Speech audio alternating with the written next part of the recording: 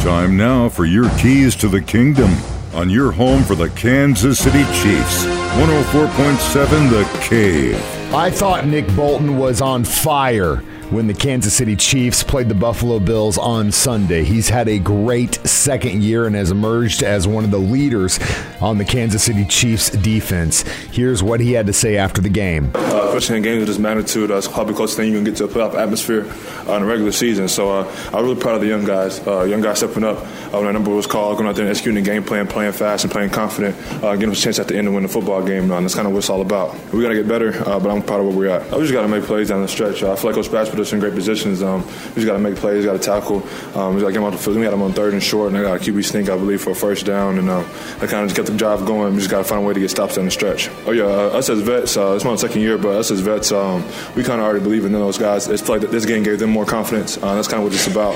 I believe it's game 6. Yeah, 6. So we got a long way to go.